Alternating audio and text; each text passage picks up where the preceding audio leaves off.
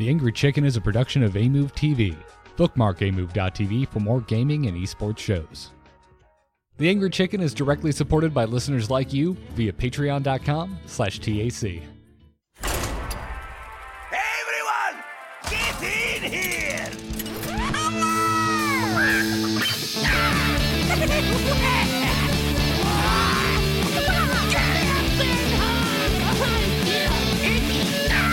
Ready for action!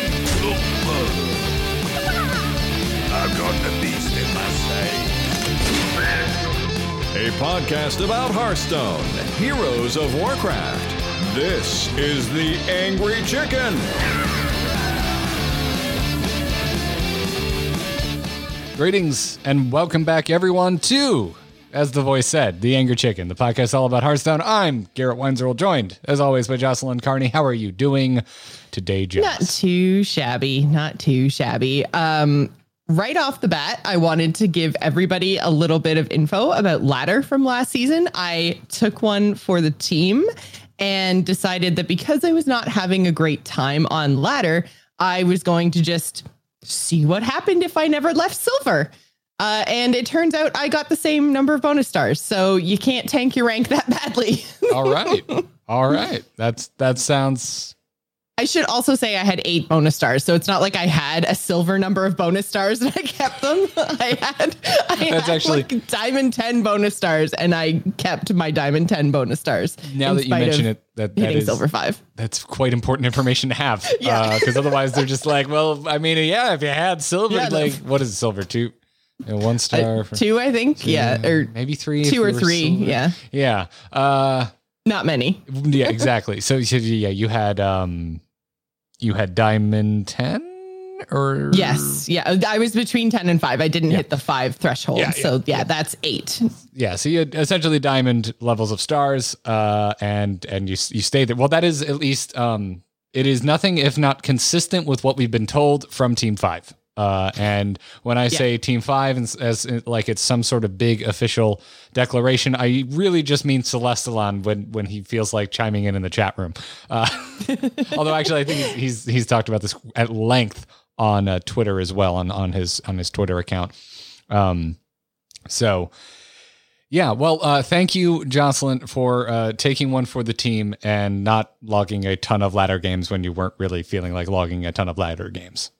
Yeah, I played like a couple of days of 10 games each trying to learn the new warrior deck, and I was terrible at it, which is actually another good thing because, I mean, I think over the course of the month, I probably played like 50 games on ladder. I really didn't play very much. I was just playing mostly what I was playing with Battlegrounds. So I'd only logged 40 or 50 games, and like the last couple of sessions that I did were trying to play around with warrior.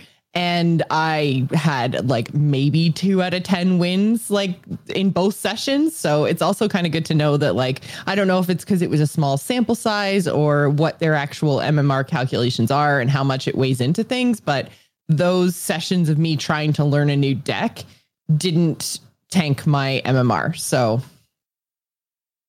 I don't know. Well, that's good, because the previous season I did tank my MMR. I like lost so many games trying to get the Diamond 5 at one point, and never made it, by the way. At a certain point, this was 2 seasons back. So it was the first season, right? In the first new season. Yeah. Because we're in the 3rd season now. I got up to Diamond almost instantly, and then was just mucking around with new decks basically the whole time. And then towards the end, I made a concerted effort. And I'm like, I'm going to get Diamond 5. And I was like, never mind. I can't get there. This was, by the way, before I had my epiphany of, just go back to Dragon Hunter, you idiot. You know it. It still works. It's actually better now than it was prior to Ashes of Outland. So had I had it then, I probably wouldn't have even been a remote issue. But I did tank my MMR, which was contrary to basically what we were told that it would be. Very difficult. I don't remember the exact quote, but essentially very difficult to tank your MMR. And and you say tank, you got 1 star less, so you were awarded your ranked stars. I was told it would be very difficult for that to happen. Right. And so we were talking about this in the Discord the other day, and I didn't want to like out you because I didn't think you talked about losing a star before on the show or anything. So I was just like, if I didn't bring it up, it was not intentional.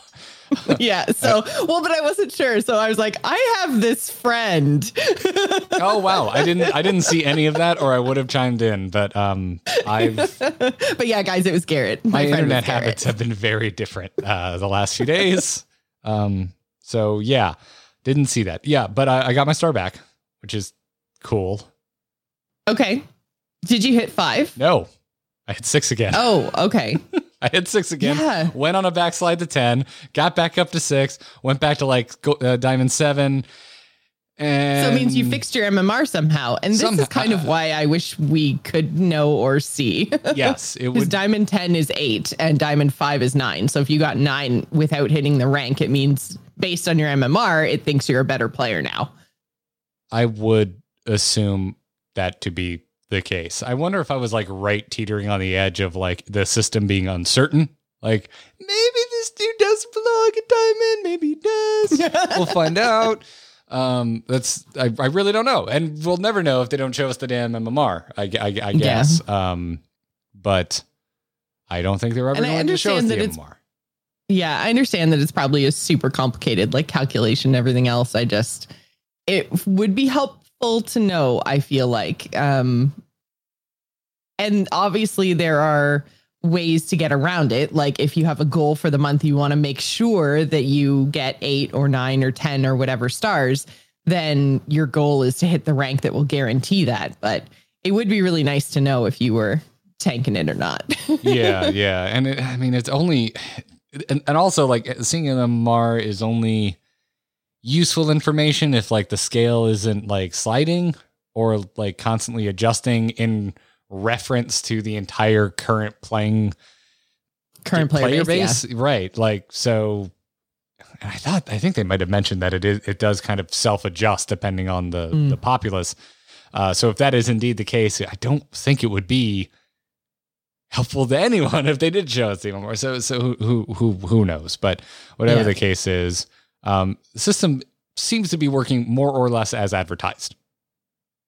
That's interesting, actually. If it's adjusting based on the player base, maybe that's why you got your star back. Because if everybody was like, they had so many legend players in the first season, right? So if in the second season there weren't as many people at legend, maybe the MMR kind of like adjusted back down somehow. That went like, okay, in the first season, excuse me, you weren't a diamond 5 player, but compared to everybody else in the second season, you were. That would be interesting if it was that like cut if and dry, your number right? didn't really change. If everyone if on average everyone moved around, everyone got worse, and I alone, this as the single player in a sea of millions of Hearthstone players, is like I am the only constant. Yes, exactly. That would be interesting, but I doubt it's that cut and dry. Who knows? Who knows? I would be fascinated. I think that's fascinating information. That wouldn't really. Listen, I'm happy to take one for the team and feel a little bit worse about getting my star back if they want to come out and say, yeah, hey, Garrett, and listen, it wasn't you. Everyone on average is worse now because they were all just piloting demon hunters, and demon hunters on average are worse now. So well, in the first season, I made it up to, I think, diamond 6. I was also very, very close to 5. And in the second season, I went silver 5. I was just like, man, this isn't fun. And just stuck around. I too am not in love with this meta, but I feel like that's well documented enough. By the way, oh my God. Oh, this new season, I have seen so many more spell druids. And I have barely played against any up until this point. I'm going to blame Grandmasters, but I really don't know. There were no priests this week. Then how the tides have turned, because suddenly after a month and a half of going, Jocelyn, demon hunters aren't that bad and there's not that many of them, and you going, Garrett, every single damn game I play is nothing but demon hunter. I am here to tell you are full of shit. I am seeing priests every other goddamn game, and I am still sick to utter death of the class. It's definitely swung back. But again, like I say, I didn't play there that much last month. I think we cracked it, Jocelyn. I think we cracked it. Team 5 loves us so much, and they love hearing us struggle against classes we can't stand so much, that they have somewhere internally pressed a button that makes us consistently see the class we hate playing against the most. Yep. That's it. That's why I almost never see demon hunters, and that's all you get matched up against, and why you apparently don't see priests. Yep. I would like to say I actually currently have a very good win rate against priest. I just want to get on to the next game. You still don't like it, yeah. Yes, absolutely. Meanwhile, getting crushed by Spell Druid. Just absolutely destroyed. Knew it was a deck. Thought it was kind of cool. Didn't saw it a little bit here and there, peppered around. Seen it 4 times today. I didn't play that many games today. The reason that I saw that many damn Spell Druids, kind of crazy. But that is a matchup I need to practice. Although it's also not a particularly great one. For Spell Druid's tricky because it just has so many kind of swingy turns. It's got the early Glowfly stuff, but then if they don't have a buff or the Soul of the Forest, then they can kind of stall out. And then there's a lot that depends on what they actually get off of Mount Seller. And then obviously if you're playing something like Malagos is another possible win condition. But they can be pretty swingy because most of their stuff isn't really impactful. It's a lot of their cards are there just to be cheap spells to cycle off of Mount Seller, right? So yeah. I'm curious to see the next expansion, and I almost wish I could kind of gaze into the future, because the power level of things right now seems kind of nuts. And I'm where do we go from here? And I'm trying to think of the last time I kind of felt this way, and maybe it was Old Gods. I remember Old Gods hit, and it was just my God, the power level of some of this stuff seems incredible.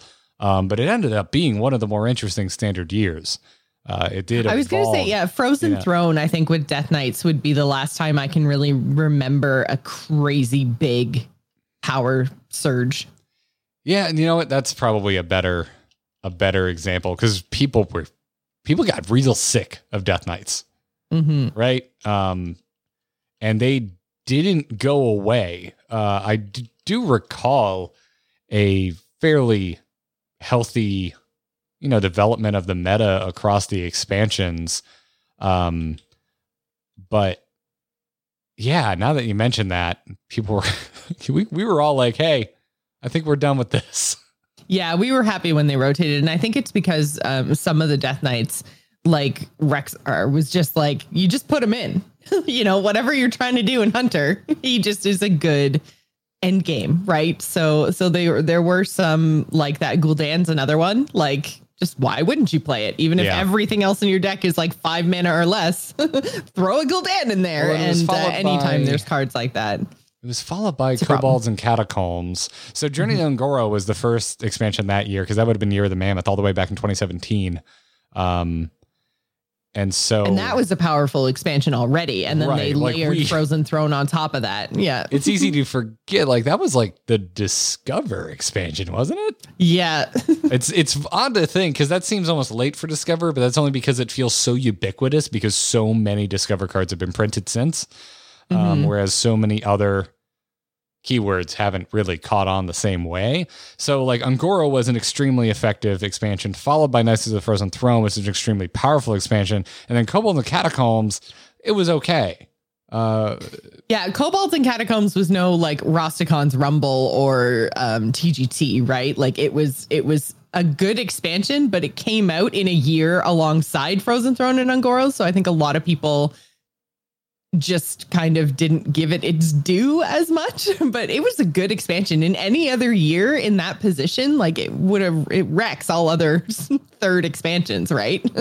Yeah, I guess so. I Descent of Dragons probably is probably I think the biggest kind of end of year thing probably since League of Explorers, which wasn't even a full expansion. It was an adventure. Right. Yeah. League of Explorers had a huge impact. Because I guess, let's see, Mean Streets would have been the third, the first final expansion of the year that was actually a proper expansion. Kind of weird. Yeah, it's kind of weird, pre-2017, pre-rotations and 3 expansions and getting rid of adventures and everything else, just with the way stuff lines up. But Yeah, but you're right. I think you're absolutely dead on the freaking money there with Knights of the Frozen Throne, because like Kobolds was decent, but not insane compared to Knights or even compared to Ngoro. And then the whole Year of the Raven, it wasn't that impactful. I felt like it was kind of propped up by Ngoro and Knights of the Frozen Throne. Witchwood obviously made a huge splash, but they had to deal with the issues of odd and even decks much sooner than they had intended. Boomsday ended up being buffed because, it was a little on the tame side, and then Rasagon's Rumble.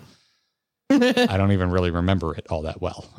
Yeah, I don't think it actually ever happened. It's just a figment of our imaginations. Right. A collective hallucination. Probably a little unfair, but not too unfair. Anyways, you're right. Yeah. Anyway, so my point being, the meta right now, it feels really high power, and I'm anxious to see how it evolves, how they contend with what feels to me right now as really high power levels of a lot of the decks that are out there.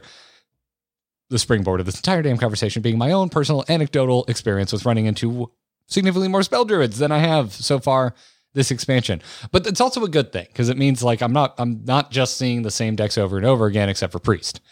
How even Warrior has evolved over time. It's kind of nutty, like Warrior, because that like the main kind of popular on the tournament scene, like tempo deck, it's kind of just now I feel like getting nailed down in Grandmasters. Like there were a few weeks there where it felt like no pro could agree on what a Tempo Warrior list should look like. Over on ladder, we have Pirate Warrior 2, which is extremely popular and extremely good for just grinding ladder. So the kind of the evolution of things here has been pretty interesting, and also I don't know, I guess should have seen it coming, because we've had 3 balance updates since Ashes dropped, which is... Has it been... oh, yeah, I guess so. I just counted by Demon Hunter. I'm like, how many times have Demon Hunters been nerfed? Which I guess is also equal to how many times has Paladin been buffed. But yeah, but still no pallies. Poor pallies. Yeah, they're fun. They're still not quite there for me. It's what I switched to. Not Murloc Paladin, by the way. I am very specifically not talking about Murloc Paladin here. Paladin is what I switched to when I'm comfortable with where I am on the ladder. It's like, all right, it's time to play some Librams. It is not what I play when I'm trying to climb. So, anyways, that's a long-winded way of saying I think the meta is in a pretty healthy spot, even if it's not particularly my favorite meta in a while. Even though it hasn't been that long since the Evolve meta, which I couldn't stand. So, yeah, I guess the pocket between Evolve and now I thoroughly enjoyed. But there's one thing I can say, and it's I'm not bored. And that's a good thing, because I have been very bored many times over the entire history of Hearthstone. So, whatever the case is, we got some stuff to talk about this week. It's a pretty damn quiet week for what I can only assume are obvious reasons. I wasn't expecting any big announcements really from anyone. We just got a Heroes of the Storm patch like right before we went live. I can't believe that happened. I just assumed everything was just going to get paused or pushed. But before we get into that, we want to thank those of you who are supporting us over at patreon.com/TAC. Thank you so much for the support, everybody. If you like the show, you want to support us, that is the best way to do so. You get access to Discord server, ad-free feed, no ads in your episodes, stuff like that. So go check it out. To our most recent patrons, we want to thank Lisa Flanagan and Michael Walters. Thank you so much for the support, you too. Everyone else, go check it out. Patreon.com/TAC. And now, Jocelyn, let's get to this week's Hearthstone news. Good news, everyone!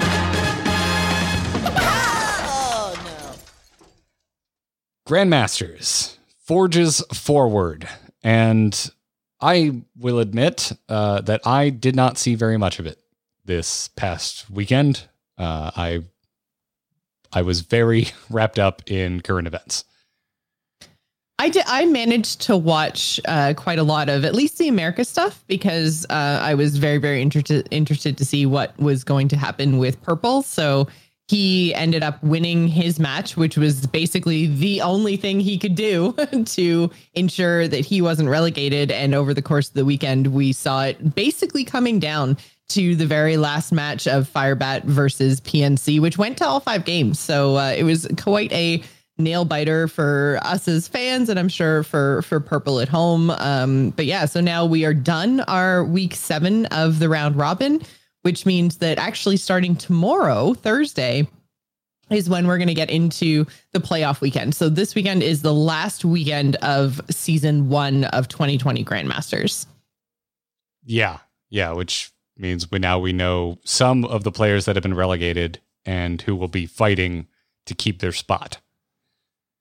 Yeah, so the relegation matches actually happen Friday, Saturday, Sunday. There's 1 match per day in each region this weekend, which is kind of an interesting way to play it. I think it's probably smart. I mean, everybody's going to end up relegated come Sunday, but it's like you don't have one whole day of sad, you know? Like, I guess you're kind of counterbalancing the sad relegation game with but also we have a champion, yay. So it's a little bit like split. It's better than like doing all the relegation matches on, say, Friday and then be like, Friday is the day that everybody leaves. Yeah, I don't know how I feel about it, right? Because like I feel like you're kind of dragging it out for the players who are actually in the position of having to fight for their spot. But at the same time, as a viewer, everything you just said rings true. It's like, okay, well, I myself, who do not have a stake in this, am not as affected by. I don't know. I'd be interested to get players' take on it, but I'm interested to see. Well, I mean, they all know when they're going to play, right? The only person it would potentially like drag things out for is if we had a player from Group A who kept losing, which is kind of like not the expected way for matches to go. But then if they had to play Friday and Saturday and Sunday, then that would drag it out for them a little bit. But I think like kind of the idea is the 2 Group A players play on Friday, 1 wins and is safe, 1 loses and moves on to Saturday.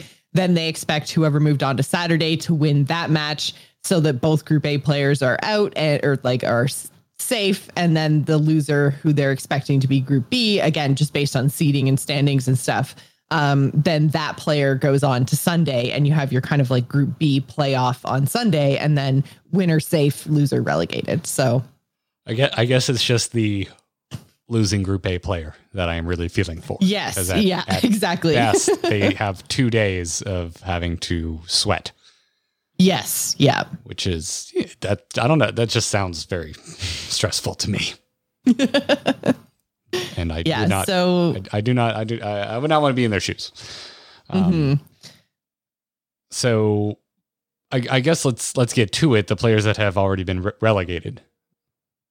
Yeah. So in NA, we had PNC, who I mentioned did lose to Firebat. He, in his match, it was basically, you know, it was the difference between him, I believe, coming like 4th in his group or being relegated. Like he had, as far as I understand, like the biggest swing potential in ranks, and his Demon Hunter game in game 5, like he had the worst possible hand and first couple of turn draws. Like every single card in his hand was 5 mana or more off the mulligan. And then the next 2 cards he drew were I think it's Beaming Sidekicks, the 1/2 that buffs a minion on board. So he's just like, what do I even do with this? Literally, the only thing I can do is play a 1/2, but what's that actually going to impact on the board? So he held on to them, and he got way too far behind. So it was kind of too bad, though. I was rooting for Firebat, and Firebat seemed to be in a really good place, and then started, you know, losing a few matches in a row. And I was like, Firebat, what? Did you get a text from Purple that said throw this thing? Yeah. So anyways, PNC ended up being relegated alongside Papa Jason, which is too bad because Papa Jason is one of our new Grandmasters in season 1 of 2020. So I was kind of hoping that he would stick around for more than one season, but He can always play his way back in again through this super easy system. Yeah. Yeah. Yeah. It's rough to get back in. As someone who's been watching Orange's career closely. Yeah. As far as I understand / remember, like, did we even have a tour event during these 8 weeks of Grandmasters? Like, I don't even think Papa Jason has yet to like play in a Masters tour as a Grandmaster player, right? That just kind of has his guaranteed entry into a tour. Unless when he qualified at the end of last season, then he was able to enter. I hesitate to speak on this because I didn't even think about this.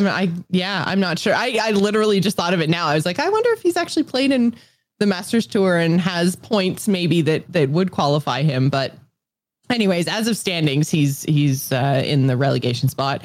Over in EU, we had Pavel and Kalento, which is kind of crazy because, Pavel was our, was it 2015 world champion? And Kalento obviously has been a name in Hearthstone since the very beginning. Like he has been a high level Hearthstone player from the start. So, yeah, it was a little bit surprising over on the EU side, though. Kalento did post on Twitter kind of like not a TLDR, a twit longer, the total opposite of a TLDR. He had too many things to say, but TLDR on that one is he basically said, it wasn't my jam. I didn't practice much. Like, I'm not surprised by this result. I don't really know what this looks like for me going forward as a career, but I'm cool with it basically. 2016, by the way, was Pavel's world championship. Oh, okay. Yeah. Was Firebat 2015? I believe so. Or was he 2014? While I have things open, Hearthstone World Champion of 2014. Who was the 2015? I can't remember 2015 World Champion.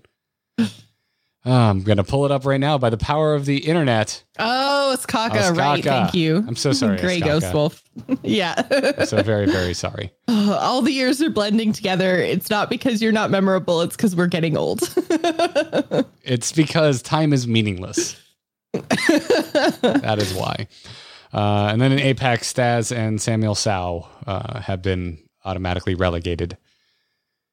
Yeah, Samuel Sao is another one who's a name from APAC that's been around forever. So it's kind of funny. Like as we go forward with a lot of these Grandmaster seasons, it's like a lot of these bigger name Hearthstone players are kind of getting relegated, leaving room for some of these up and comers. So it's good to see. I'm glad that we're doing more relegations, because that was one of the big problems I thought with the 2019 season, was that there weren't enough relegations. There wasn't enough stakes, not enough on the line. Nobody really seemed to care all that much. So for him for these players that we recognize to get relegated, it's like, it's a sad thing because you hate to see them go, but it's also really good because it opens up Grandmasters for some of these up and coming players. That's the thing, right? Is that's kind of what I'm waiting. I'm really. I know we've been like giving a hot take on whether we like it, what we don't like, yada yada yada. But like, I'm really waiting until the end of all of this to kind of see how the whole year felt, because I think with the kind of mid-year injection of new players, it should be very interesting, right? And I don't think it's going to be as sad, and we should have new stars as a result of that. I think to me, a lot of it just comes down to like, how often does a change up of who is in Grandmasters feel right? Because it should just be an ebb and flow of relegation and then new blood coming in. So, and it's in a way, as sad as it is to see names that we know and love leave Grandmasters, it's kind of like what this level of Hearthstone should be. We should know all of these names because they're so freaking good at this game. And EU at the moment really driving that point home, because Pavel and Kalento, like titans of professional Hearthstone. And it doesn't end there. Like, so because we get to who's playing for that last relegation spot, like who's playing to stay in. There's still more relegations to come, which is crazy. EU is insane. It's Hunter Ace, it's Felkind, it's Tice, and it's Zim. That is a crazy 4 players to have to fight to stay in this. I can't believe Hunter Ace is on that list. I really can't. I mean, like this time, 2018, when we were having like a Masters tour every weekend, he was winning a Masters tour every weekend. Like, it's nuts. Yeah. He was the chosen one. His consistency was absolutely bonkers. Yeah. And it's the same in NA too. Monsanto and Nalgadan, ETC and Purple playing to stay in as well. It's I don't to me, I kind of read in this as Grandmasters has arrived. It is what it set out to be, which is the best players of Hearthstone just having a slugfest. Because that's what this feels like at this point. Seeing names of this caliber go against each other. So boy, yeah, it's nuts. It's nuts. I'm coming to terms with like having to like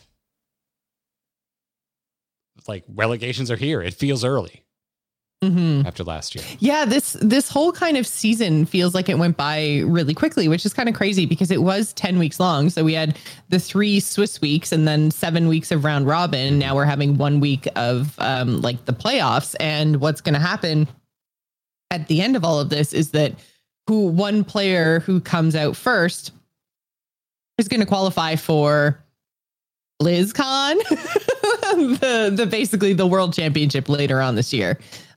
So it's going to be a fun and interesting weekend. You've got the Group E play-ins are happening tomorrow.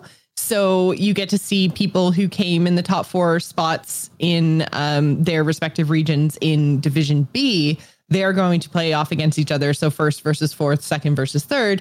And it's single elimination. It's just you're in or you're out from those games. So we'll get to see those happening tomorrow. And then after that, we have our full tournament Friday, Saturday, and Sunday. So it's going to be a good weekend for Hearthstone. I think it's going to be really fun to watch. Yeah. I welcome it at this point. Even though I fell off this past weekend, but I'm looking forward to getting back into some Grandmasters. Well, that'll be good then, because if you didn't watch this past weekend and you're used to priest on priest type meta, then you'll be in for a treat. Good to know.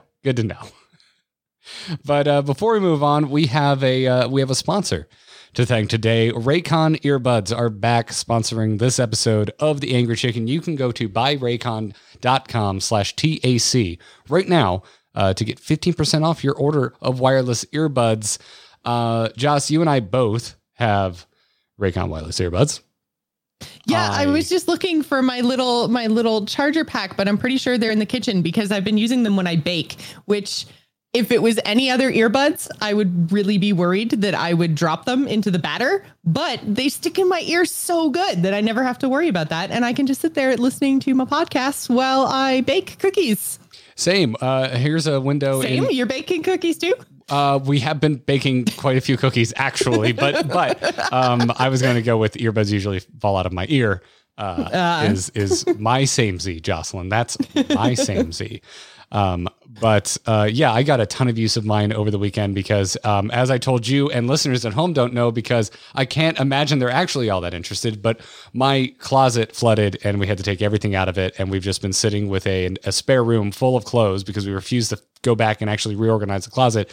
So I went in and I folded everything that needed to be folded and had a big old donation bag going the whole time. Raycon earbuds in my ear so that Katie could chill over on the couch and play Animal Crossing and not be bothered by whatever random crap I was listening to. I loved it. I'm not even joking. I used all 6 hours of that battery life. All 6 hours. So go check it out. Oh, that's so many clothes. Yeah. Oh, it was an all day. You have no idea how involved it was. Anyway, you should go check them out. Their newest model, the Everyday E25 earbuds, are their best ones yet with 6 hours of playtime, seamless Bluetooth pairing, and they mean it. I'm the worst with Bluetooth. I am a relatively tech savvy person, but my iPhone and I do not get along with Bluetooth. I don't know what it is. But, no, Bluetooth doesn't work for me either. But this is the one damn thing is my Raycon earbuds that it just works. So go check them out. The E25s. They also come with more bass and more compact design. It gives you a nice noise isolating fit. So go check them out because you can get 15% off your order at buyraycon.com/TAC. That's buyraycon.com/TAC for 15% off Raycon wireless earbuds. Go check them out. We thank them for their support. And now, Jocelyn, let's talk about something that's extremely new, pressing, and hot off the presses. That I did a terrible job there. I put pressing after hot off the presses. Bad. But it's the roadmap that was shown at the beginning of the year. The beginning of the standard year. Anyway, maybe not the beginning of the actual year. But we're really on top of things, you guys. It's a quiet week, and there are some icons on this icon-filled roadmap that still haven't been fulfilled from phase 1. And it doesn't put dates, but I would assume we would be pretty damn close to phase 1 being over by now. So folks at home, if you don't remember the roadmap or you want to follow along, it was on the official site in the Welcome to the Year of the Phoenix post on the official Hearthstone website all the way back on March 17th, which feels like another 5 years ago at this point.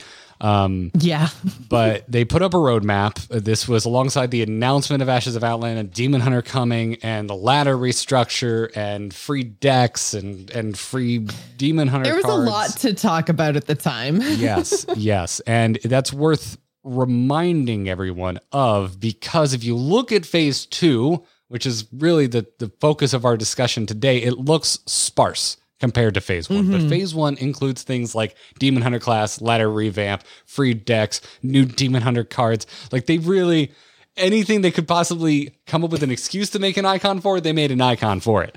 And a lot of those things are not things that we would expect to repeat, right? We're not expecting Demon Hunter class to release a second time. So yeah.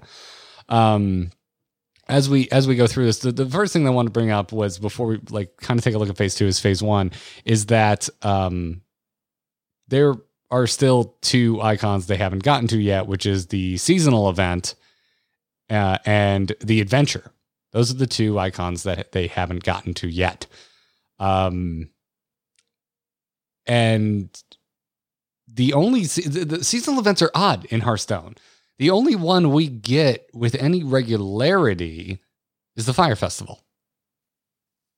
Yeah, we kind of get a little bit of Hallow's End and a little bit of Winter Veil at Christmas, but it's usually just play a couple games, there's a quest, and you'll get a card, or sorry, not a card, a card back. But with the Fire Festival, they have done, weeks long events through July. And I always really appreciate that content, because historically the summer is a very slow time for gaming. So when a game that I play, almost daily does something new and fun to kind of put themselves over the top in that time when everything else is kind of slowing down anyways, it's always just a really, really fun, really nice treat, I guess, in a traditionally slow time. So I like the Fire Festival quite a lot. Yeah, and it really, I want to say it was last year that it became this multi-week spanning thing, right? Well, I guess in 2018 it went from July 16th to the 30th and July 5th to the 19th all the way back in 2017. But last year they tied it in with the whole year-long expansion. They tied it to their theme. Because with their big we're telling a story. Yeah, we're telling a story. Yeah. In reality, I like to think that internally they went, oh, geez, the real life Fire Festival was a shit show. We do not want to be associated with it. How can we? Oh, you know what? We've got the League of Evil. Let's make a pun. That's a dramatic retelling of exactly how it happened. These are facts. Yeah. These are facts. But yeah, it's kind of it, right? Because we've had Hallow's End before, but it was once, and I think it was the first year of Hearthstone. And last year we had an event around Halloween time, Doom in the Tomb, but that was a one-off. That was very specifically something that was themed around what was happening in the year-long story arc that they were telling. So right, and that was part of the meta that you hated with everything that you were. I love that event, though. I still stand by that. I think that's one of the coolest events they've ever done. Putting wild cards back in standard for a limited time was super rad. I just want my cake and eat it too. Take one of those cards out if they are completely dominating the meta and causing staleness, which is exactly what Evolve did. But thank you for getting me off on that rant again. Thank you so much. You're welcome. You're just like a toy monkey. You wound me up and pointed me at Evolve. That's obvi why I'm here.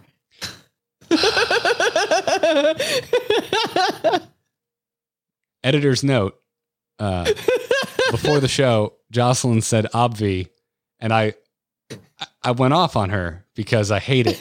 I hate it so much, listeners. And she's like, oh, wonderful. I'm going to slip into the show. And there it is.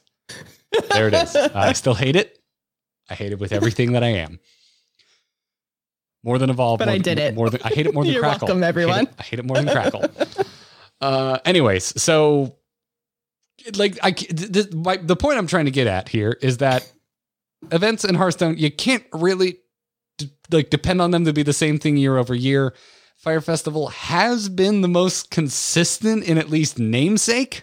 So maybe it'll be Fire Festival, but maybe it won't. Yeah, in timing, a couple of weeks in July. Like I would expect them to do something for a couple of weeks in July. Probably, right. The other one that's just odd is the adventure. Like, how is it so late? Like, I realize, with Battlegrounds and things like the Tavern Pass, we've got new, I would argue, more exciting things to promote and to monetize. But this seems late at this point for the adventure. Yeah, and I kind of struggle with calling anything late this year because we are obviously dealing with things that are just total crazy, out of the ordinary situations. And we have been basically since this expansion released, right? So, I mean, they've had to transition to working from home. There's been all kinds of upheaval from coronavirus. And I don't want to say like, oh, come on, Blizz, like you're super late. Let's go. Because I'm sure that they are, trying to get it in our hands. It just, may or may not actually be ready. But we are absolutely due for the adventure. It's kind of odd that we don't even have like a name or anything. Yeah, I don't know. I'm kind of weirdly hoping for like another stab at dungeon runs because I really like where they left it. I thought it was evolving in an interesting and meaningful way, which was my critique of like the first 3 dungeon runs. Like they were kind of the same. Yeah. But I don't know. I have like no idea what to expect at this point. So it's just, that was more puzzles. Yeah. Another puzzle lab would be really, really cool. Yeah. Because that was super unique. In the way that it compared to any other single player content we've really ever received. Oh no, Bob's in Battlegrounds. Do you think dungeon runs are over? Well, I mean, he can't be in 2 places at once. Did he franchise? Did he maybe he had a like? It'll be RoboBob now. He taught someone. Bartendotron. Yeah. He didn't teach someone. He built someone. Yeah. Built someone. Bartendotron is a real bartender, everybody. Yep. But let's look at phase 2 because phase 2 that's where we could start to theorize about the future of Hearthstone. But first, let's knock most of these icons off the list right now in what I'm calling the no duh section of the roadmap because it starts with a card expansion. Of course. Duh. Of course, right? So card expansion, card mechanics, which like I know we're trying to be nice. Why is this an icon? This is card expansion. Why does card mechanics get its own damn thing? Like just put it under card expansion. Tavern Brawls. Because icons are pretty. Tavern Brawls, cool. They're not really limited by phases. They're kind of a thing that never ends. They just continue in perpetuity. Battlegrounds, same thing. Although we do get major Battlegrounds updates around expansion time. So that, it earns its icon spot, but it's a known quantity. Seasonal event, known quantity. We kind of expect one. We don't know what it is. Well, yeah, I mean, it kind of depends. I guess phase 2 would be starting if we're going by previous years. We're assuming an August release of an expansion, right? So that seasonal event would probably be like Hallow's End would fall in phase 2. And then assuming we get a card expansion in like December, then that seasonal event I would assume would be Winter Veil. I'm guessing. because there isn't really like the other thing. I guess it could be if it's not Wintervale would be something along the lines of like Easter with Noble Garden in phase 3. There's a seasonal phase 3 is always really long, right? Yeah. Well, because phase 3 would be the end of the year. Or it feels long. Well, yeah, but also the last expansion and technically into 2021, really, with the way that exactly, you're right. Yeah. So, but I can't imagine this would take us to like April of next year, basically. Yeah. No, I would assume the phase 2 seasonal event would be whatever Doom in the Tomb / Halloween-esque. So the fall event, whatever they end up making it, that's what the seasonal event in here is going to be. But again, kind of a known quantity. Even if the seasonal events are not necessarily consistent in their theming, we do kind of expect them. Balance update, known quantity.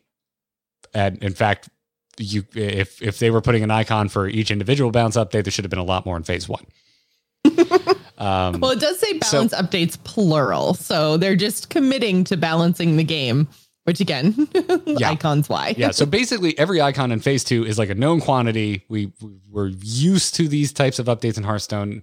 Not to look down on them at all. These are all exciting things that I love when they come around. So the only kind of big new thing literally has new in the title. There is an icon for a new game mode. Yeah. And the only thing that we know for sure in this new game mode is it's not going to be like Battlegrounds. It is going to pull from your collection. And they did confirm that it's going to be your whole collection. So older cards, wild cards, standard cards, everything is going to come into play in this new game mode. I don't have any ideas. I am going to go full tinfoil hat mode for a second because the new game director, Ben Lee, did give a quote saying the new game mode coming later this year will allow you to use cards from older and newer sets. That doesn't necessarily mean your entire collection all at once. It could be true curated segments, sort of like what Arena deals in. But if it's using our collection, then yeah, we would assume it's some sort of constructed way to play Hearthstone, you're going to be but we don't know. Putting something together. Exactly. So like, I'm thinking like almost, cool if it was like a cube, but I don't know how you would even do that in Hearthstone because in Magic they can be exceedingly customizable. I think Hearthstone, they tend to keep things a lot more straightforward, a lot more curated.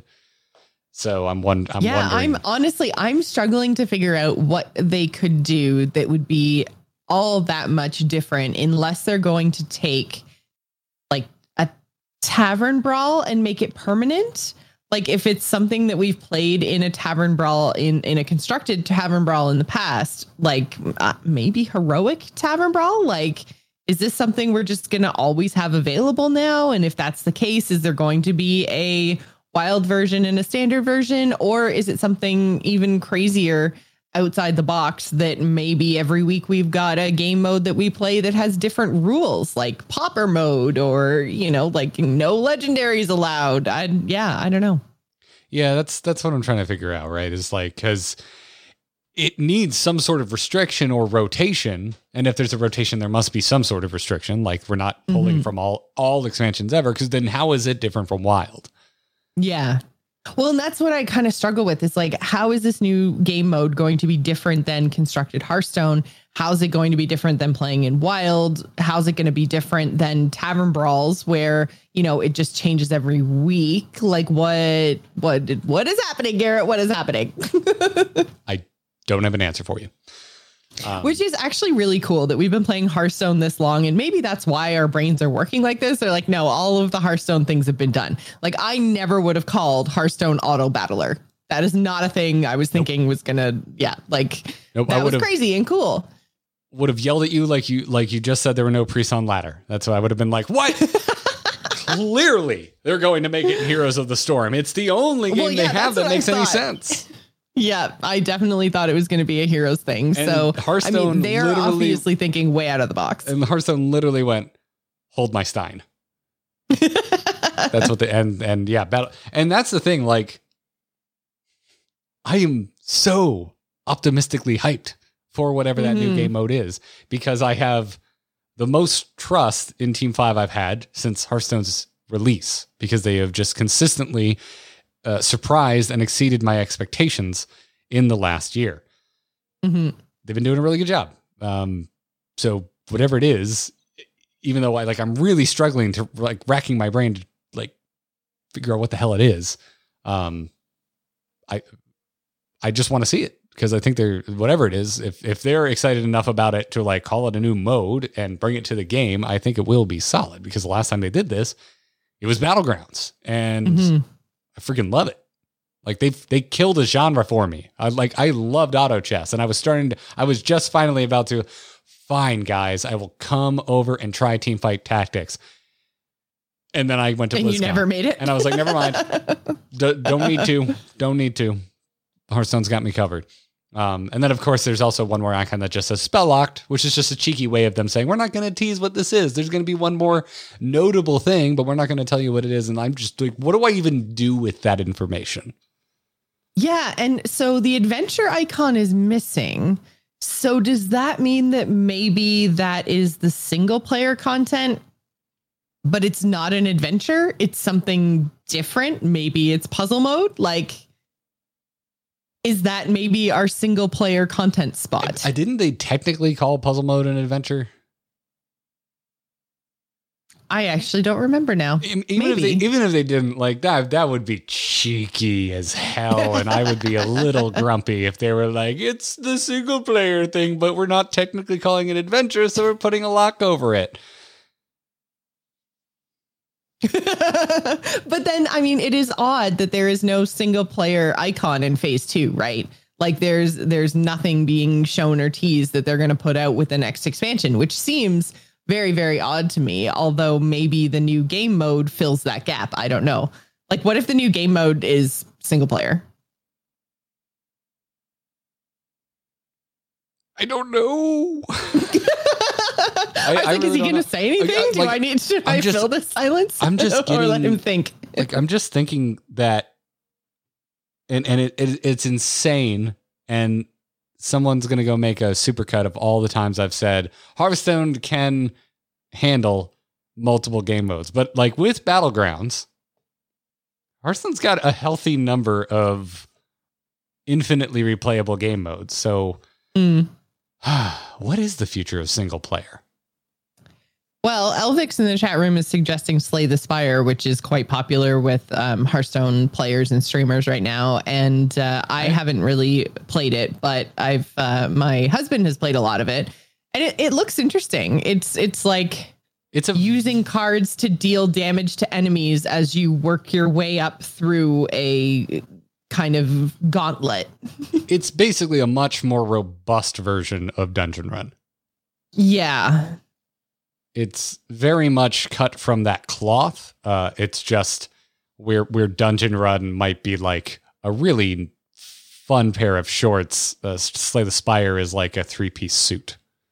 Yeah, Dungeon Run is a little bit different because you do still have to play in the traditional Hearthstone board ecosystem. So you're still, playing down minions that are dealing damage to different minions on the other side of the board, or hitting the face of whatever the monster is that you're fighting, whereas Slay the Spire is you choose a character that then has powers based on the cards and mana they have available, if I understand correctly.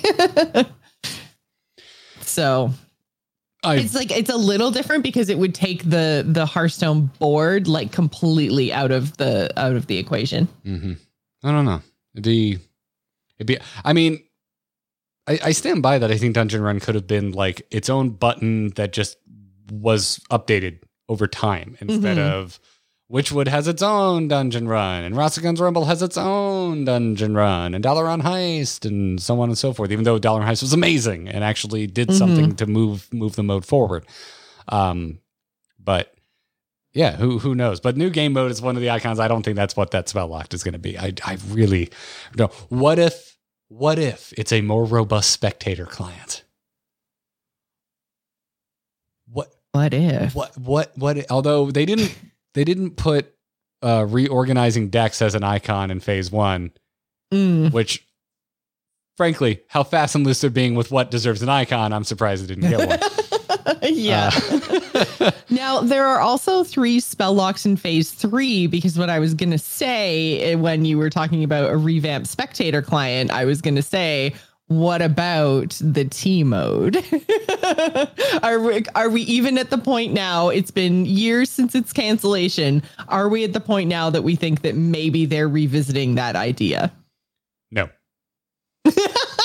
Okay, just throwing it out there. I don't know what these spell locked things are, but that's one potentially hidden that they wouldn't want to get us too hyped about, just in case, like, in case something goes sideways again.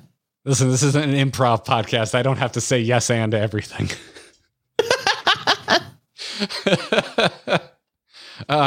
They couldn't have squashed my hope for that any more than they already have. Okay. So my please take my terse reaction as a salvo fired at Team 5 and not a you.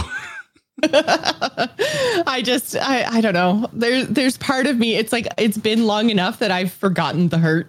And so there's a part of me that's becoming hopeful again. Listen, I'm really happy with Hearthstone over the past year. I think they've done a bang up job, and they have gone so far above and beyond my hopes and dreams for this game, and really reinstilled me with like that wide-eyed excitement that I had in Hearthstone's first 2 years.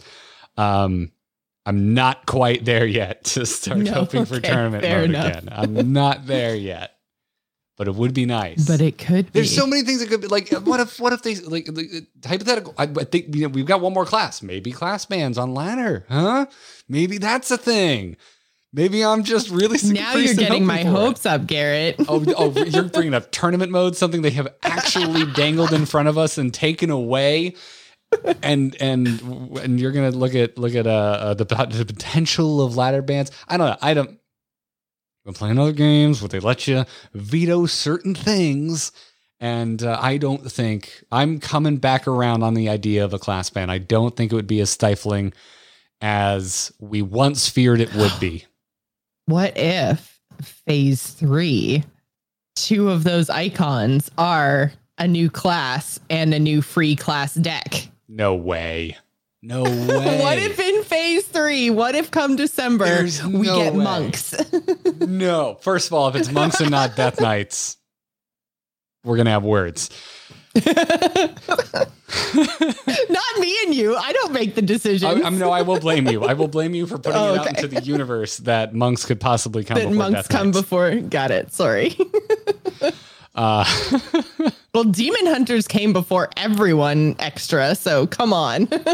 Be mad at Demon Hunters. Well, frankly, they are way out of line. If you were to ask me, they should have been before Death Knights because Burning Crusade came before Wrath of the Lich King. Okay, and the World of Warcraft team just wasn't awesome enough at the time. All right. At the time. They were with Wrath of the Lich King. That was a perfect MMO expansion. You're getting me so distracted here. I'm sorry. I don't know. There's just so many. There's things like that like it could be, but we have absolutely no way of knowing. Like I'm operating off of zero inside knowledge. Not a zilch. This is complete conjecture. Who knows? I couldn't get anything out of them because they showed us this roadmap at the summit. And I'm like, hey, what's that spell lock stuff? And they're like, wouldn't you like to know? I'm like, yes, that's why I asked. Yes, I would. Yeah, I would indeed like to know. So one thing we are getting, which is interesting in phase 3, is achievements and progression. So this is something that they had talked about. I kind of thought we would be getting it more along the lines of like phase 2, like after all the dust cleared from Demon Hunters. But I am still excited to have achievements and something that's a little bit more like meaningful to work towards than just level 60 because. I personally, I'm curious what progression means, but I've never been a big achievements fan myself. Oh, really? I'm such an achievement completionist type person. And when I'm playing one of the greatest single player experiences of my life, and you can throw a dart at Last of Us or Red Dead Redemption or God of War, the new one. The first 3 are fun, but they're nothing compared to the new one in terms of a single player experience.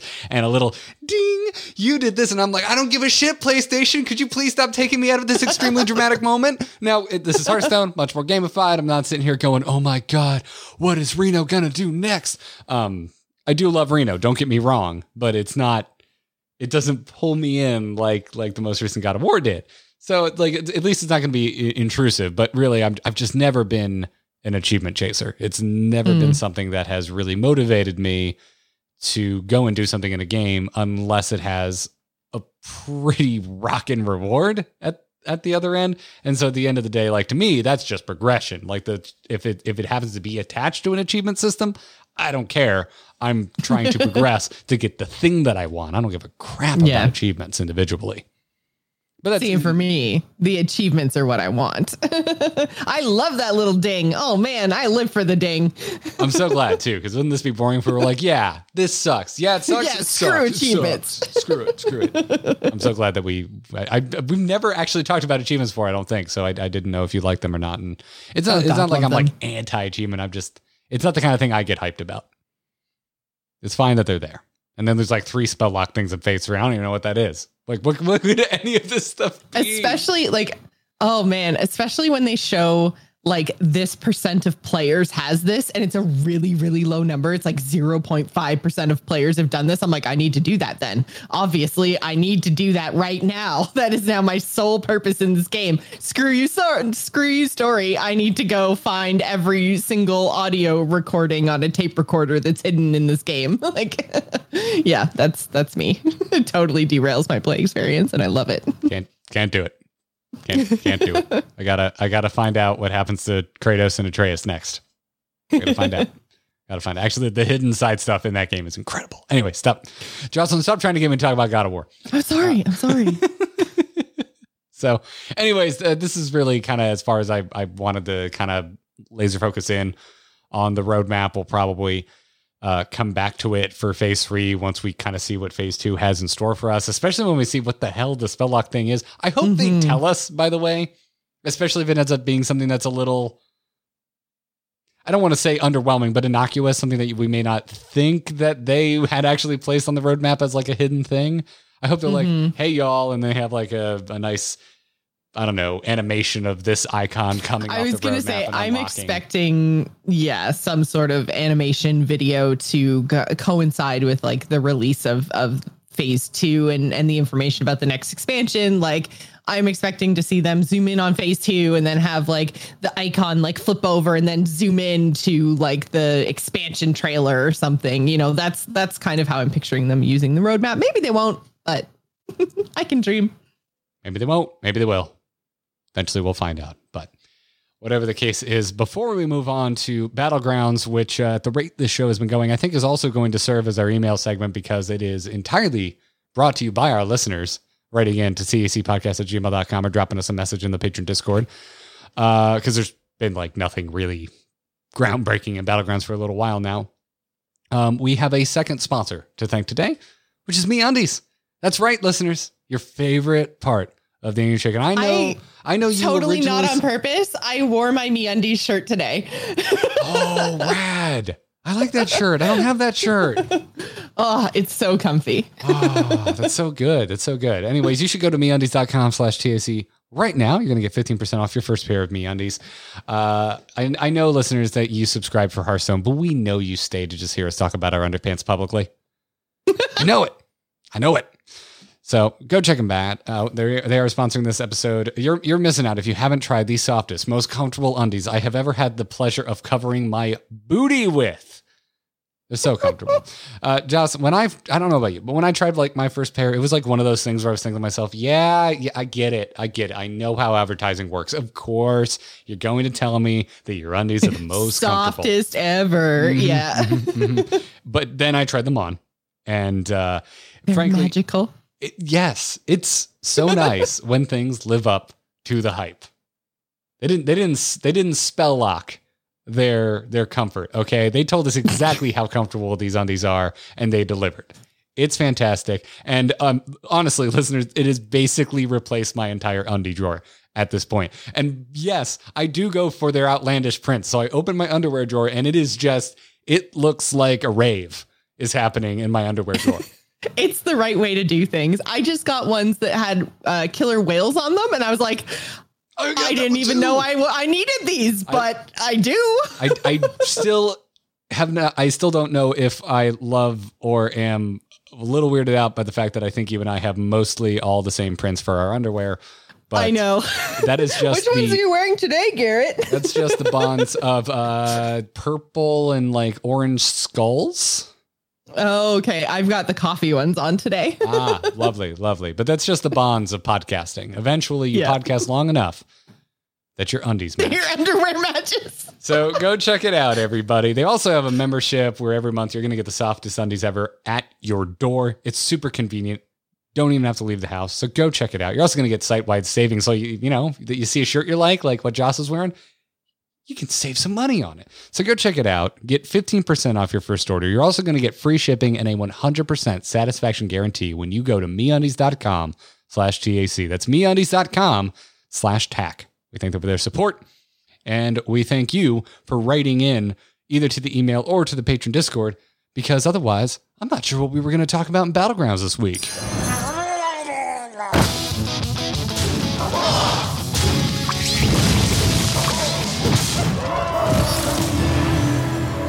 Have a good battle, friend. I will, Bob. King Dupless dropped us a Discord message in the patron Discord and wants to know, is there any minion from the most recent expansion that you feel belongs in Battlegrounds? And if so, at what tavern tier? My brain immediately went, by the way, to the dragon that gives all your Murlocs Divine Shield from the last expansion. I'm like, nope, that's the wrong expansion, Garrett. You did a bad job. But I do think there'd be something, like real quick, I think there'd be something cool with that if we removed Megasaur. I think Megasaur still exists, and there's a way to give your entire board poison easily. I think it's too powerful, but I think there's a world where that potentially replaces Megasaur, maybe even goes down to a tavern tier, which is probably controversial. Might seem too powerful, but I think we could play with it. I think Divine Shields are okay in a world where right now we've got Divine Shield, Wind Fury, and Poison as a potential. So I think that it sounds very powerful, but I think it's okay. I think it's okay for tribes to have powerful end games, but I think that brings it more in line with everybody else. I think the fact you can give your whole board Wind Fury, Poison, Divine Shield is crazy. Yes, it's a little nutty. I'm really hoping, by the way, that whenever the next Battleground update comes, that like something happens with Poisonous Murlocs. Like I'm a little done. A little done with it. Well, and it's been a really, really long time since we've had a Battlegrounds update, right? In the general timing world of Battlegrounds, like the last big one was Dragons, and that was a while ago now. Yeah. I'm like expecting a follow-up because they told us to expect like a Battlegrounds update on the scale of dragons around every expansion. And I'm sorry, the most recent update was not even close. Yeah, heroes are not as meta defining and changing in general. I know that we've had some like Deathwing launches before, but heroes in general don't completely change how we play Battlegrounds. Minions do. So I'm looking forward to a revamp of the minion pool, which you're right, should be happening soon-ish because the expansion has been around for a while. So yeah. And again, it's like I'm trying not to take. I'm not taking the roadmap like as concrete, right? I don't think they're going to have one icon per update. Obviously, they didn't do balance updates. That would be insane anyway. They don't know how many they're going to make is when it comes to balance updates for constructed. But it just seems, now that we've had some time with it, and you hit the nail on the head. It's like new heroes are awesome, but they don't change every game that you play. But minions do. Minion adjustments and new minions do change like every single game. So be interested to see that. So anyway, what do you pick from Ashes of Outland? So kind of the first, I just started kind of scrolling through Ashes of Outland, and like the first thing that kind of caught my eye that I thought would be interesting and a little nutty is Skeletal Dragon. I can't believe you picked this thing because this thing would be so OP. Maybe. right? Maybe. Like there would have to be one available in tier 6. So some of these picks, I will say, I'm not 100% on board for the card as is, but there's something in it that I do find extremely interesting. I would like to introduce maybe in a version that is bespoke for Battlegrounds. Okay, because this literally says, like, just at the end of your turn, get a minion, and then that's at worst 1 gold, at best something that fits into your comp, especially when it has the tribe on it. And dragons specifically are so individually powerful. There aren't very many individual dragons that are just straight up bad that you don't want to play. I know. Like, what are you thinking, Garrett? Bear with me here. Bear with me. I realize that dragons do not need help right now. I saw this and I was just like, man, what's he smoking? I think the idea of having a minion generator is interesting. Like, I think it's interesting. I think it could work. I think you would need to add similarly powered cards to a few of the other tribes. Maybe not every tribe, but to a few of the other. Maybe that don't work exactly the same, but in an asymmetrical way, bring a similar amount of value to the table. I don't even know how that looks, but I find this interesting. I don't know if I agree with that. I can find this interesting, but I think the way, like the stats that it's got, the way that it's written, it's too much, it's too powerful. But I think that there's something to maybe be said for actually keeping this to one tribe, whether it belongs in dragons or not. But making it so that maybe give it to the weakest tribe. And then it's like, if you're trying to make demons work, then you get this skeletal demon that gives you a demon at the end of every turn, whatever the stats look like. And then it's like you have to make a sacrifice by playing a weaker tribe in order to, or you're playing another tribe and the sacrifice you're making is that you're using up a slot on your board to get this like value generation, right? So it's almost like a Rafam hero power built into a minion. Yes, for no gold at all. Rafam has to. Yeah, so that give or take is kind of there where like you're giving up a board space or you're playing a weaker tribe. That's kind of where I could see this working. But when I looked at this and it was dragons, I was like, hell no, that is not happening. Listen, too much. They're already good. Typically, when we get a new minion, it replaces another.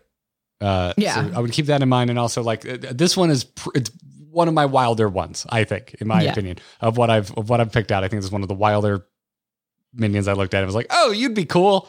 Like, this would be the kind of thing I would include in a pretty big update that would probably severely spike the power level of a game of Battlegrounds. Yeah. But also, maybe a 4/9 with taunt that gives you a dragon at the end of your turn. Like, would it be that busted at 6 stars? Like, yes. Would it? Yes. Would it? Yes. What if we replace Caligos with it?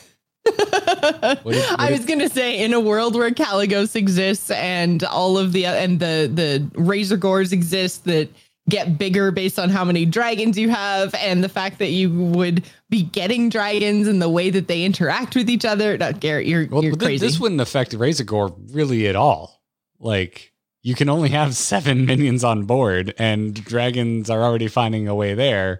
If this is like an end game dragon, your Razor Gore doesn't care. You probably already have as many dragons as you want on board. I guess having it at tier 6, it does limit the number of turns you're going to get this free effect.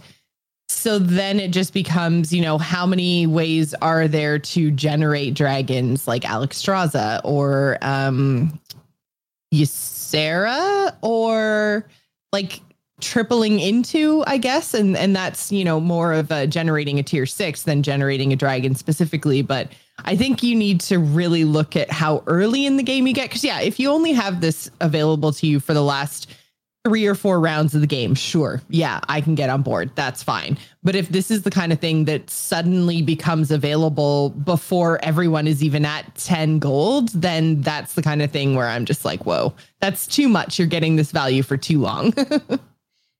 Fair. I think it'd be interesting. So before I move on, is there any that you would like to toss up? The ones that I actually found are the imprisoned ones. So I think they're a little bit further down. So yeah, if you want to talk shaman, we can talk shaman. Oh, gotcha. Okay. All right. Really, I'm just using this as an example because it is from the most recent expansion. I'm using Bogstrok Clacker. Really, I think evolve effects would be freaking cool in Battlegrounds. They're definitely interesting because of the random nature, and there are minions that kind of hit the whole scale of good to bad at all tiers. There's some that you really want, some that you really don't want. And transform effects in Battlegrounds are very interesting because they will remove any buffs that you've done. So it kind of like, you're getting a potential upgrade and maybe a huge high roll, but you're also losing a lot of the value that you got earlier on in the game with like battle cry and buff effects and stuff. So right. Think of how problematic I do think this is interesting. Think of how problematic Bogstrok Clacker, and for the audio listeners, it's a 3/3 for 3, although who knows what tavern tier it would potentially be at that transforms adjacent. I think it could minions be into maybe a tier 3. I think tier 3 is when you start getting all the battle cry menagerie dudes, right? Yeah. But anyway, where I was going with that is like, think about how problematic a card like this would be for Dancing Daryl. Daryl buys every damn minion and cycles them. Like, this comes down. But you're Daryl. You've got a board of nothing but buffed minions. Is it worth eventually getting to like a 6-star minion? Like, usually not. That's not usually how Daryl's winning strategy. So would it kill it? Who knows? Also, for everyone else, would being able to, like, if we're looking at Clacker specifically, is randomly tavern tiering up 2 minions at a time too powerful on average?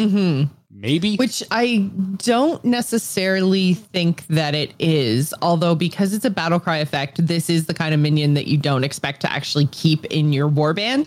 So I could imagine that this would be a minion that we would see a lot more of than, say, like Rat Pack, right? Because a Rat Pack is the kind of thing that you keep on your board, you buff it until it's no longer relevant to your strategy. But the Clacker, you would constantly be cycling through like a Defender Vargas, say.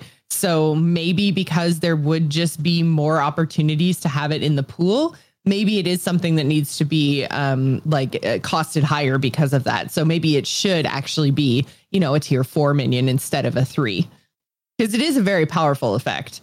And I think I like the idea of random minions that cost 1 more. So tiering up 1 tavern, because then that means if you have taken the time to like buff something up like crazy but it's a tier 1 or 2 minion, then it's like you're not automatically going to jump it up to a 6, right? That's going to take multiple clackers over multiple turns. So I think that that's okay. I'm a lot happier with the balance level of this minion you proposed than I am with the dragon. But I think this is a really, really cool minion. I think it's got an interesting effect, and I like this a lot. I would like to see this, especially since it's not tribal, right? Right. And I'm not even sure it would matter all that much if it did, because you're randomly transforming 2 other minions and God knows what. So who even knows if it would be the tribe that you want? The high roll potential is a little insane with something like this. Like, it could decide some games the way that Azaris currently tilts me. Yeah. Although the thing about Xeris is he has no restrictions, right? He can be anything from any tier, whereas this is restricted to whatever's on your board. You can only get 1 better, and then you introduce the randomness of that tavern tier. So I think as long as you have high rolls and low rolls, like things that can be really bad for you, I think this is okay. Because again, right now, tribal builds are quite important. So this would basically completely mess with any sort of like synergy that you're trying to build.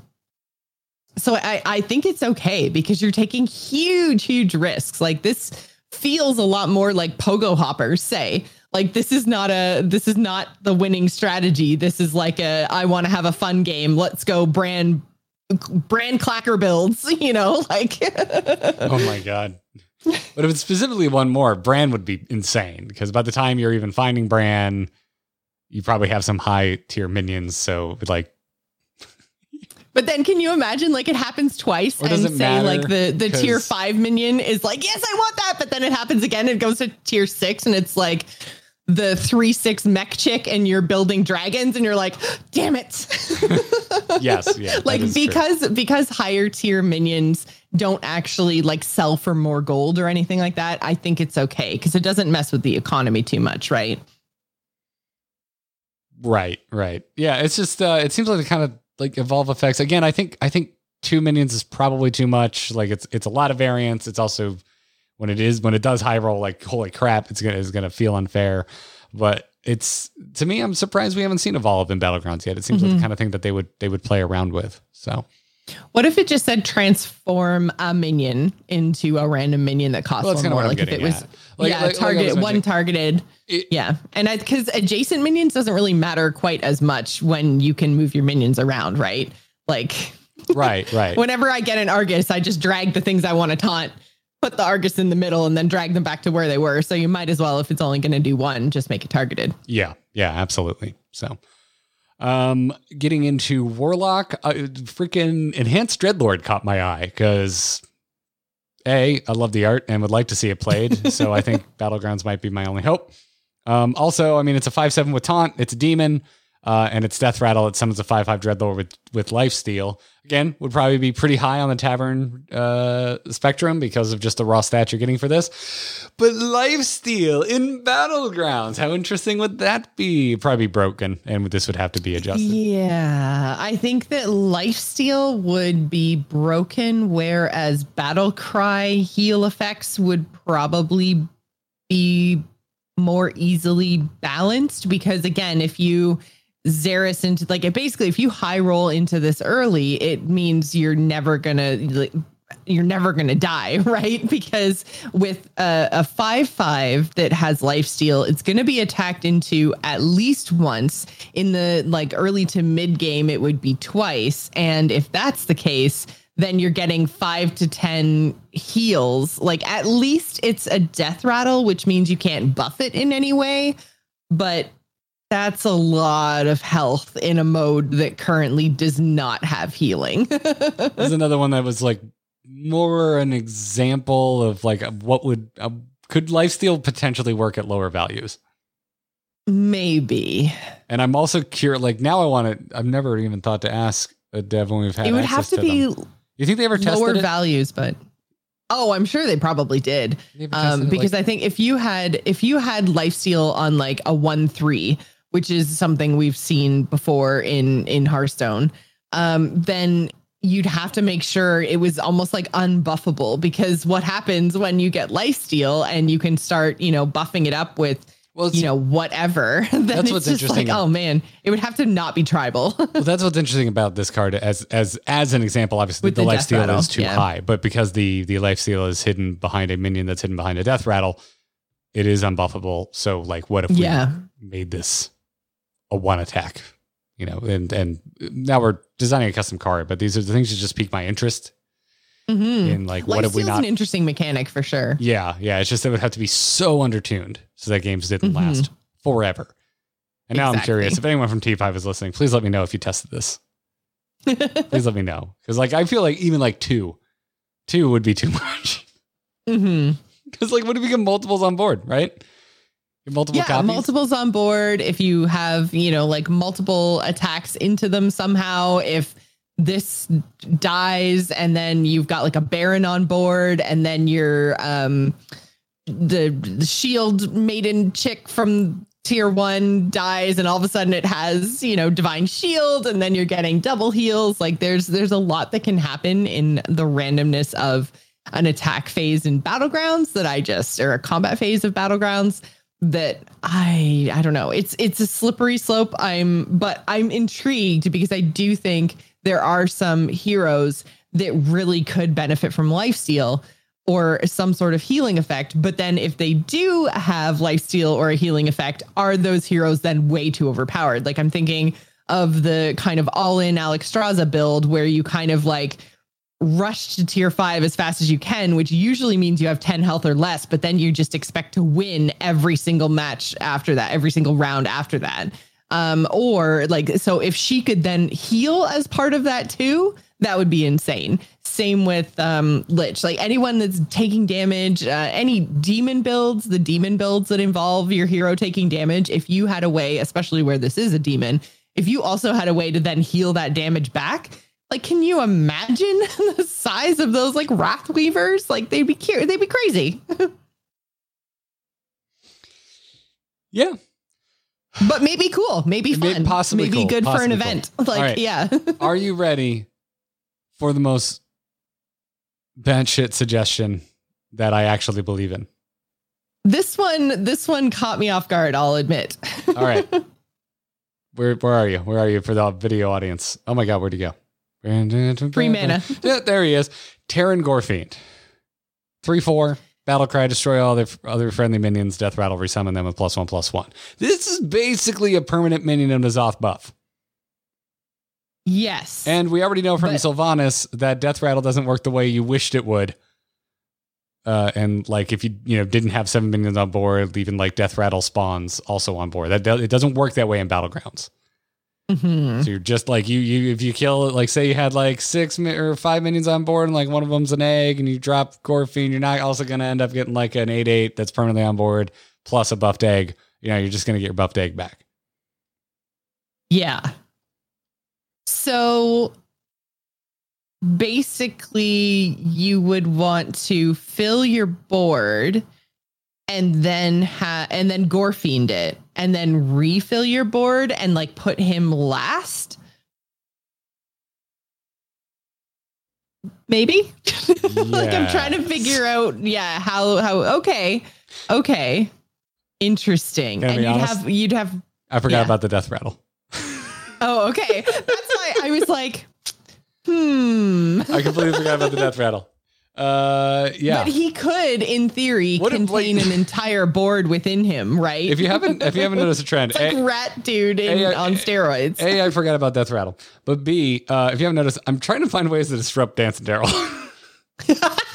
And I really like Dance and Daryl, and I have had a windfall of having him offered to me lately. I've played so many Dance and Daryl games lately. I absolutely love them. But I think it would be interesting if there were hiccups along the way. Although if this worked in that it wasn't a death rattle, it was just destroy all your minions, resummon them, give them a buff, that would basically kill Daryl. Just that's the end of it.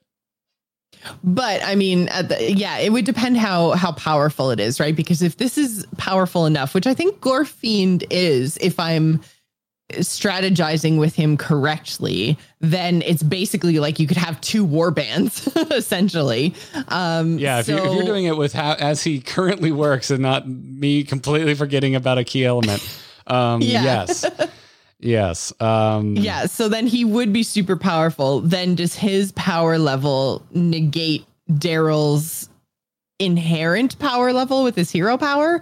Enough to basically like push him all the way down because everyone else has the ability to do this thing. Like, I don't know. Because he can just not pick it, right? But then if he doesn't pick it, is that a big enough disadvantage? Well, you really can't if you're dancing correctly. You don't have that option. You have to buy everything eventually. Yeah, but you could like buy and so not pick, but like buy and then not play, right? Which again is to him would be quite a setback. At one point, they're going to be working on selling minions from hand. From hand, yeah. What happened to that? Is that spell locked? I don't know. I swear to God, if that's spell locked, I'm gonna rage. I'm gonna rage if that's spell locked. Because then that would be suddenly a little more interesting. I don't know. I like cycle minions, and I'm also stupid apparently and forgot that. I completely forgot about there was a second half to that. It wasn't just all a battle cry. Yeah, so now I'm if it was all a battle cry, because you were basically thinking you just destroy all your minions and then they get +1/+1, which then essentially functionally would be the same as battle cry. Give all your minions +1/+1, right? Yes. Okay. Yes. Because so you don't get the tokens and stuff. Destroying them would be utterly pointless. It would just be give your board +1/+1. Would be interesting. I like cycle minions, and I'd like to see some more interesting cycle minions. I can get behind that. Yeah. So sorry, everybody. Garrett is stupid. Garrett is broken today. Please wait for the next Garrett update. So let's get to yours because defend yourself. Imprison Satyr, what? Yeah. Okay. Okay, so Jocelyn, again, I don't know if you know this, but once you have a card in your hand, you've already paid for it. Yes. So, and this is why I like asterisks, not exactly how these work, but basically like dormant for 2 turns. When it awakens, then reduce the cost of a random minion in the tavern. Thank you for joining me and not listening to the rules set out by the question asker. Thank you. Yeah, no, like I just think it's their interesting potential effects. Now it's kind of Maevi, and maybe you change it to, instead of dormant for 2 turns, just dormant for 1. But kind of like the idea of putting something in there that messes with dormant and reducing the cost in the tavern. So whether that is automatically just giving you a minion like Maev's does, you pay the cost, you wait a couple turns, then you just get it. Or if it's like they added a new like icon or something for gold cost. Because right now that's not actually shown in anywhere. It's just that everybody knows every minion costs 3, right? So what if they had like a little gold cost in the top corner that was like, hey, now I'm 2, or now I'm 1, or now I'm free. Like, I don't know. But yeah, that was kind of like when I saw Imprison Satyr, I'm like, oh, that's kind of an interesting maybe effect of messing with the tavern. I know that once they're in your hand, you've already bought them, Garrett. I know. I saw your note. I was setting you up with a tease. And then the other one that I picked from the kind of imprisoned families paladin card, the imprisoned Sungill, because I thought this was kind of cool, because essentially like you buy the minion. And again, I don't know if 2 turns is Battlegrounds balanced or not, but essentially you buy it. I'm picturing this as a tier 1 minion. So you buy it, but you get basically nothing. And then when it wakes up, you have essentially 3 minions on board that then is, if you choose to sell them, then, you know, cool, you're getting your money back. If you choose to keep them on board, you've got 3 Murlocs. So you've already kind of started the base of a tribe. Like, it's tokens, so you can, you know, use them to mess with your economy. Like, this, I thought, was a really cool card. This would be an interesting way to mess with the 1-star token meta. Yeah. Because you would be diet AFK. Yeah, exactly. That's kind of what I was thinking, is this would play very similarly to AFK, because you would not get anything. You'd have a dormant minion on your board that would be unattackable and therefore not worth any stars. So you would basically, especially like round 1, you definitely lose. Round 2, if you're going to tavern up, you definitely lose. And then, you know, round 3 is when maybe stuff starts to happen. This wakes up, you've got 3 Murlocs on board. You know, what does that look like? Do you sell them for tavern tiers? Do you start buffing? You know, I think it's kind of cool. How does that shake out in the average, right? Yeah. That is fascinating. I think you have the best pick. Yay! I think Imprisoned Sungill is the most interesting pick. Well, it's also like the most comprehensible, I think, from existing Battlegrounds. Mm-hmm. And is very, very interesting. Oh, I like that. I like that one a lot. Joce wins, everybody. Joce wins. Hashtag Joce wins. Yeah, because like if you buy it on 1 because you want the 3 minions on turn 3. Yeah. But that means, do you tavern up on 2, or do you buy a minion to try not to lose 2 rounds in a row? Does it matter? AFK is already doing that. Does it matter that but early, it's not worth as much as AFK, because AFK gets better minions than 3. So it's like you're almost incentivized to buy a minion that isn't dormant on turn 2 and tavern up later. Is it worth it? I wonder if it's not worth it. My gut says, I'm not sure. My gut is now starting to go to no ? But when you have 5 mana available, you'll also have 3 essentially tokens on board. Because really and truly, it's a 2/1, right? So that's basically just a token. It becomes so on turn 5, you could still have 2 tokens, sell 1 and double buy, or you could tavern up. You could, you know, like there's different ways you can like manipulate the economy then with, again, more tokens. And you're not just then going to have, you have then like your 2 minions, and it's like you've kept your traditional token, right? Because before you would have a 2/1 and a 1/1, you'd have to sell the 1/1 and you can double buy on 5, right? Then you have a 2/1 and you have your double buy, but now you'd have a 2/1, a 1/1, and your double buy. So you have 4 things on the board, which might even break down to like you attacking before your opponent, right? Because whoever has more minions attacks first, which is also a really big advantage. I have a really big hole to poke in this now. Oh, okay. Now that the gears have been turning. This is a very problematic card past the opening turn. Okay. Like if you buy this on turn 4, you buy this on turn 5. How you're just not going to have the board space to utilize the dormant. Also, if you triple it, does it go dormant again? I don't know. There's a lot of downsides, right? Like, cause like you don't want to, because of the way dormant currently works. Can you sell a dormant minion is another question.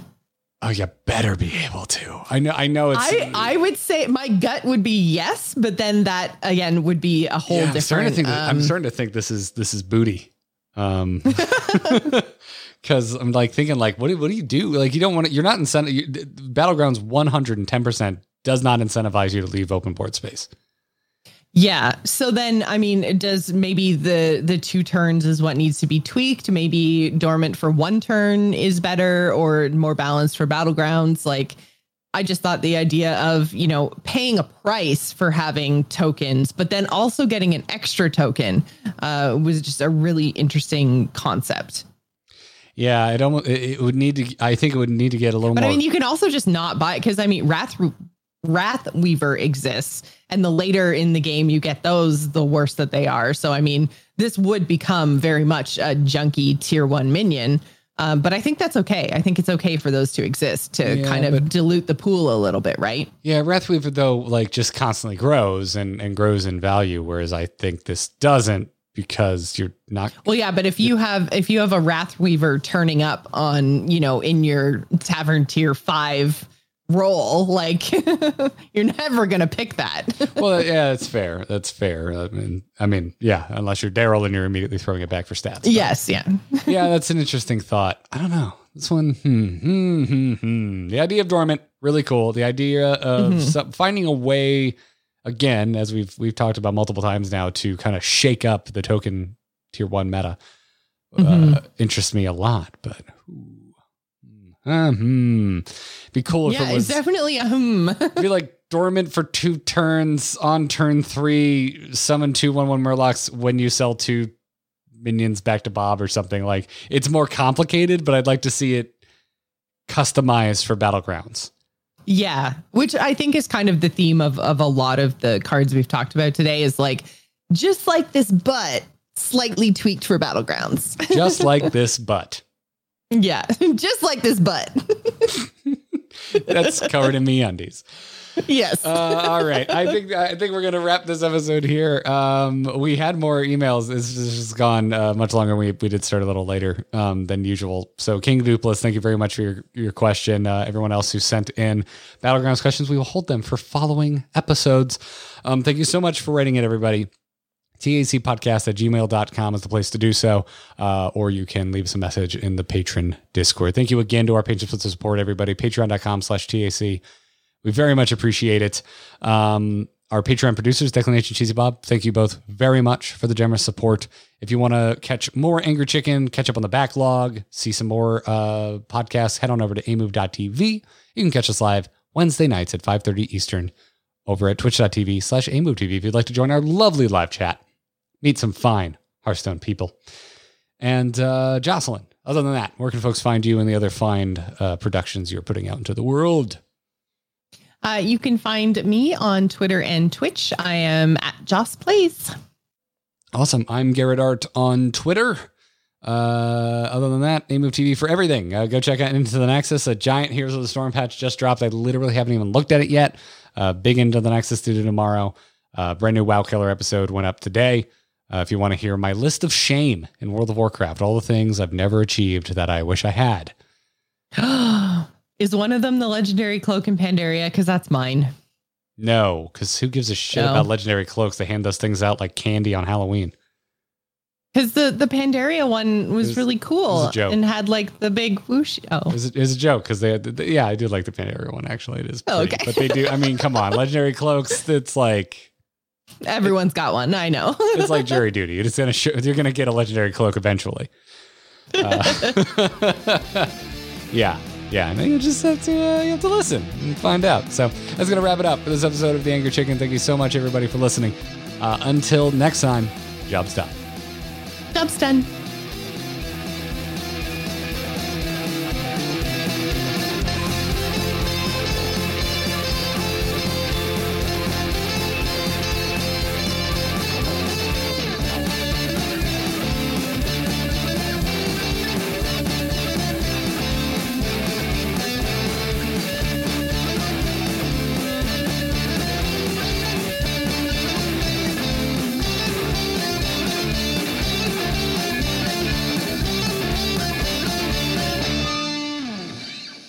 Job's done.